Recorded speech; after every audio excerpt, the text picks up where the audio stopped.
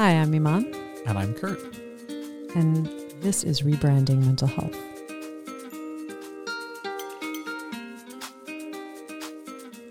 I'm Iman Khan with Blooming Minds, and this is a podcast to promote rebranding mental health.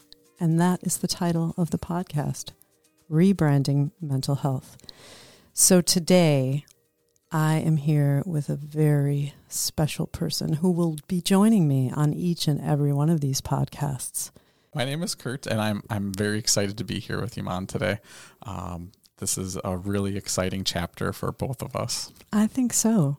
So Blooming Minds is, it's my business, but I like to call Blooming Minds more than just an organization. It's really a movement to rebrand, re-educate, redefine mental health and how we incorporate it into our systems, our education system, our community systems, our organizations. So I feel as though it's really an initiative to bring people more into awareness and therefore create a different world. Because let's be frank, this world needs some change. Let's just dive right into this podcast. This is the first in the series, and I am really excited that we are taking this step.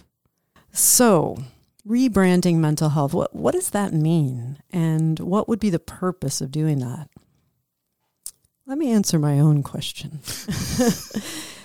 I came up with this idea of rebranding and I can't really say it was an original idea in the sense that listening to other people and talking about similar subjects or different ideas within other areas that need change within the systems, that term just comes up for a lot of things. Rebrand. So it seemed to me that it was an appropriate term for this initiative of what needs to happen in the mental health industry, because we've been focused so much on normalizing, destigmatization, but it seems, in my opinion, that we're not really evolving. We're not, those paths or those initiatives didn't really accomplish what it had set out to accomplish, and because we're still suffering. And I just read an article that was in the New York Times recently about the mental health crisis within the youth population, and it's really disturbing. Absolutely. Some of those numbers are pretty hard to swallow. Yeah. And I think the pandemic was a silver lining to bringing us into an awareness of all the different areas that we recognize there were issues, right? Awareness is maybe an eighth of what needs to happen to initiate change and then to sustain it and so on and so on. But I think it allowed us to see, look, we had distract ourselves with a whole lot of things. And when those distractions are gone, at first, it's like, oh, cool. I'm going to do this, I'm going to do that. And then all of a sudden the reality set in that things are different. And we had to come face to face with, some of our issues, all of us. And some, were more, they really affected their life in the sense, based on people's, did they lose their job? Do they not have enough money to eat? Do they, all of these things, violence, trauma. So, yeah, I think that the pandemic really busted open the windows to where we need to focus on. And that's where the rebranding term came in. I absolutely love that. I think that makes so much sense. The pandemic has just really, it's highlighted a lot of things that were already there. I think, I don't know that so much of what's happened since the pandemic is always necessarily new, but I do think it highlighted things that were already there. I've heard people talk about the pandemic accelerating trends. And I would say that that's absolutely true, not only in terms of technology use like Zoom, but also accelerating trends in more unfortunate ways like mental health and just the struggle that people are going through. So, when you talk about how the pandemic has changed things, I think it's one of those things that we kind of have to realize this isn't just, okay, we got past the pandemic, we can go back to where we were before. Like, there really is no going back at this point to pre-pandemic. Like, these are things that we kind of have to live with, and we have to honestly even embrace some of these things and kind of say, okay, what's our path forward? What do we value? What do we want to see come to fruition? Wow, exactly. And all of that, there were so many things that you said that were really key. And I don't think I've ever heard it put that way, that the pandemic highlighted trends. Is that what you said? Mm-hmm. I mean, your exact words. But yeah, trends that, accelerated growth in certain areas that, hey, that's kind of cool. And then also accelerated areas that were already trending in a downward spiral. Absolutely. So I think that that's a really wonderful way to articulate exactly what happened. And now, as you said, not comparing to normal, I find myself talking about that a lot, whether it's with clients or just people in general, about when something changes, that signifies difference, right? And so we need to accommodate the difference, assimilate, adapt, whatever it is. But that then is the new normal, Right. And so when people say, when are things going back to normal, which we said a lot in the beginning, I heard it a lot. I would say I don't think there is going to be a normal. It's going to be a different normal and the new normal, but I don't know. Words, and that's all part of this rebranding strategy, words are powerfully influential. Absolutely. And the way our brains are wired anyway are to think in reference points, mm-hmm. which is why the pandemic was so impactful for all of us, regardless of socioeconomic status, regardless of, any of those kinds of descriptors, so to speak. It's because we had no reference point for the most part.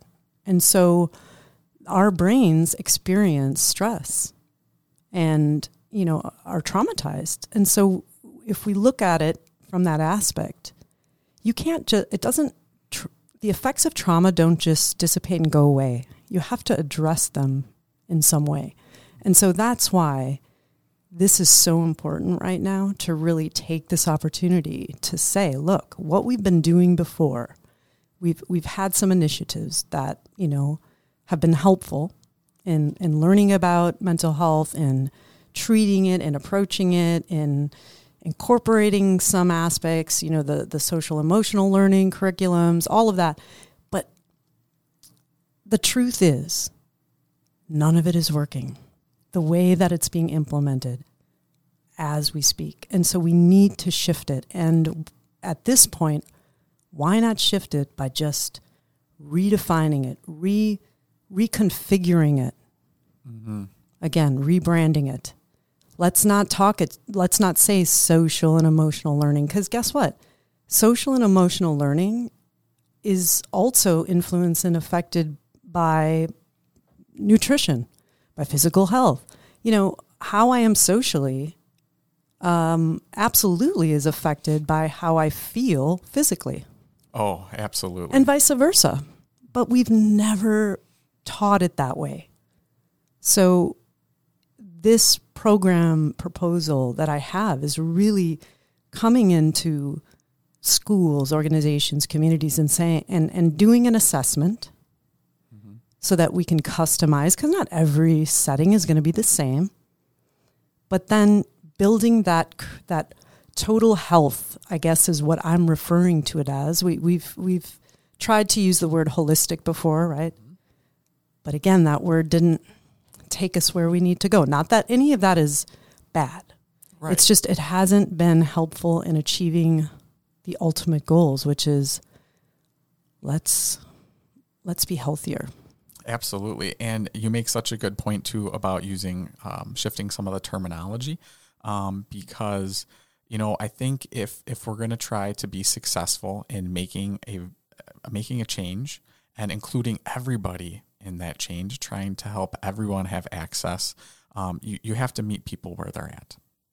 And if you can't start grounded in this reality of where people are, how they see things, and you can't communicate with them in a way that speaks to them, that they appreciate, that they, that works for their own thought processes, that's going to be a pretty difficult goal to achieve. Yes. That is an excellent point, because it's individuals. We are human and we have some commonalities. Mm-hmm. We are animals. We have, our hearts beat, our cardiovascular system, our nervous system, our lymphatic system, all of that. However, we also have, based on our experiences, the nature versus nurture thing, where we're different. And we can't just approach everything with this generic cookie cutter approach, because that doesn't work. Well said. Thank you. I feel like, that kind of goes into some of these like things that we're noticing, in this pandemic processing that are different. So I'll give you an example. I am definitely a face person. Facial recognition is one of my innate skills, I guess you could say. Okay, one could argue it's all of ours, but you know what I mean. Yeah. So if I see a face, I almost always, can recognize it and then place it. But since the mask wearing, I have found that now that the masks are mostly removed, I will see people and I can't place where I know them from. And I had a very similar experience. It's really, my worst case scenario brain goes to, oh boy, we have Alzheimer's and dementia in my family. And then I bring myself back to the present moment and just, recognize, give myself that compassion that I'm adjusting. Mm-hmm. And I may not be as great as I was before. It could just be also just, aging. We do naturally have some of those issues come up as we get older, sure. but with all the great science we have now about nutrition and all sorts of things, we do our best to prevent that as much as we can. But there are specific things that have shifted in ourselves, and again, self-awareness, knowing that, then we know what to do to address it. Mm-hmm. Have you noticed things that are, similar? I have. I work at a local technical college, and I've had a very, very similar experience where students that I work with, I'm not an instructor, I'm staff, but students that I will work with, it's harder to remember them coming back, when they're wearing masks. It's just, it takes away part of that facial recognition, as you mentioned. And also I think too, like the physical distancing, the social distancing, that we were asked to do. And just kind of, I think having it in the back of your mind that like, this is something I need to be mindful of that I haven't been in the past. I do think it does affect your ability to kind of connect with people and kind of remember the interactions that you've had. I definitely feel a difference. I noticed it. Yeah, thanks for that. It made me think of, just as you were saying, that social distancing piece. Again, this is how your brain works. You're like referencing things, And when I entered today the building and introduced myself and met Bevan, mm-hmm. and he said, "Very nice to meet you," and then he put his hand out, and there's that moment where I like that he put his hand out because it feels familiar to me. Yeah. And so I had this feeling that I was like, oh, this is lovely.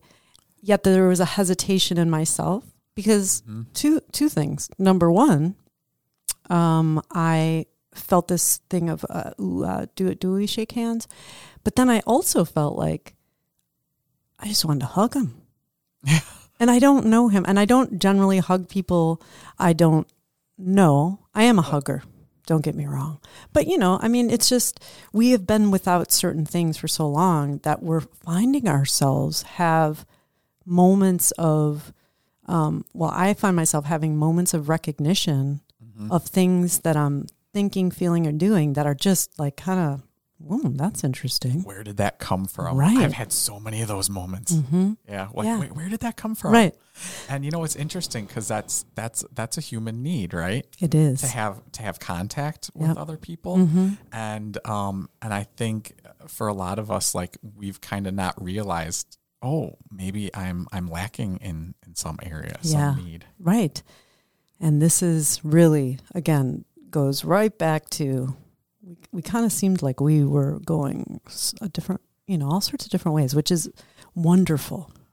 I'm not really a follow the path kind of person. I love tangents. Yeah. I will go on tangents while I'm on tangents.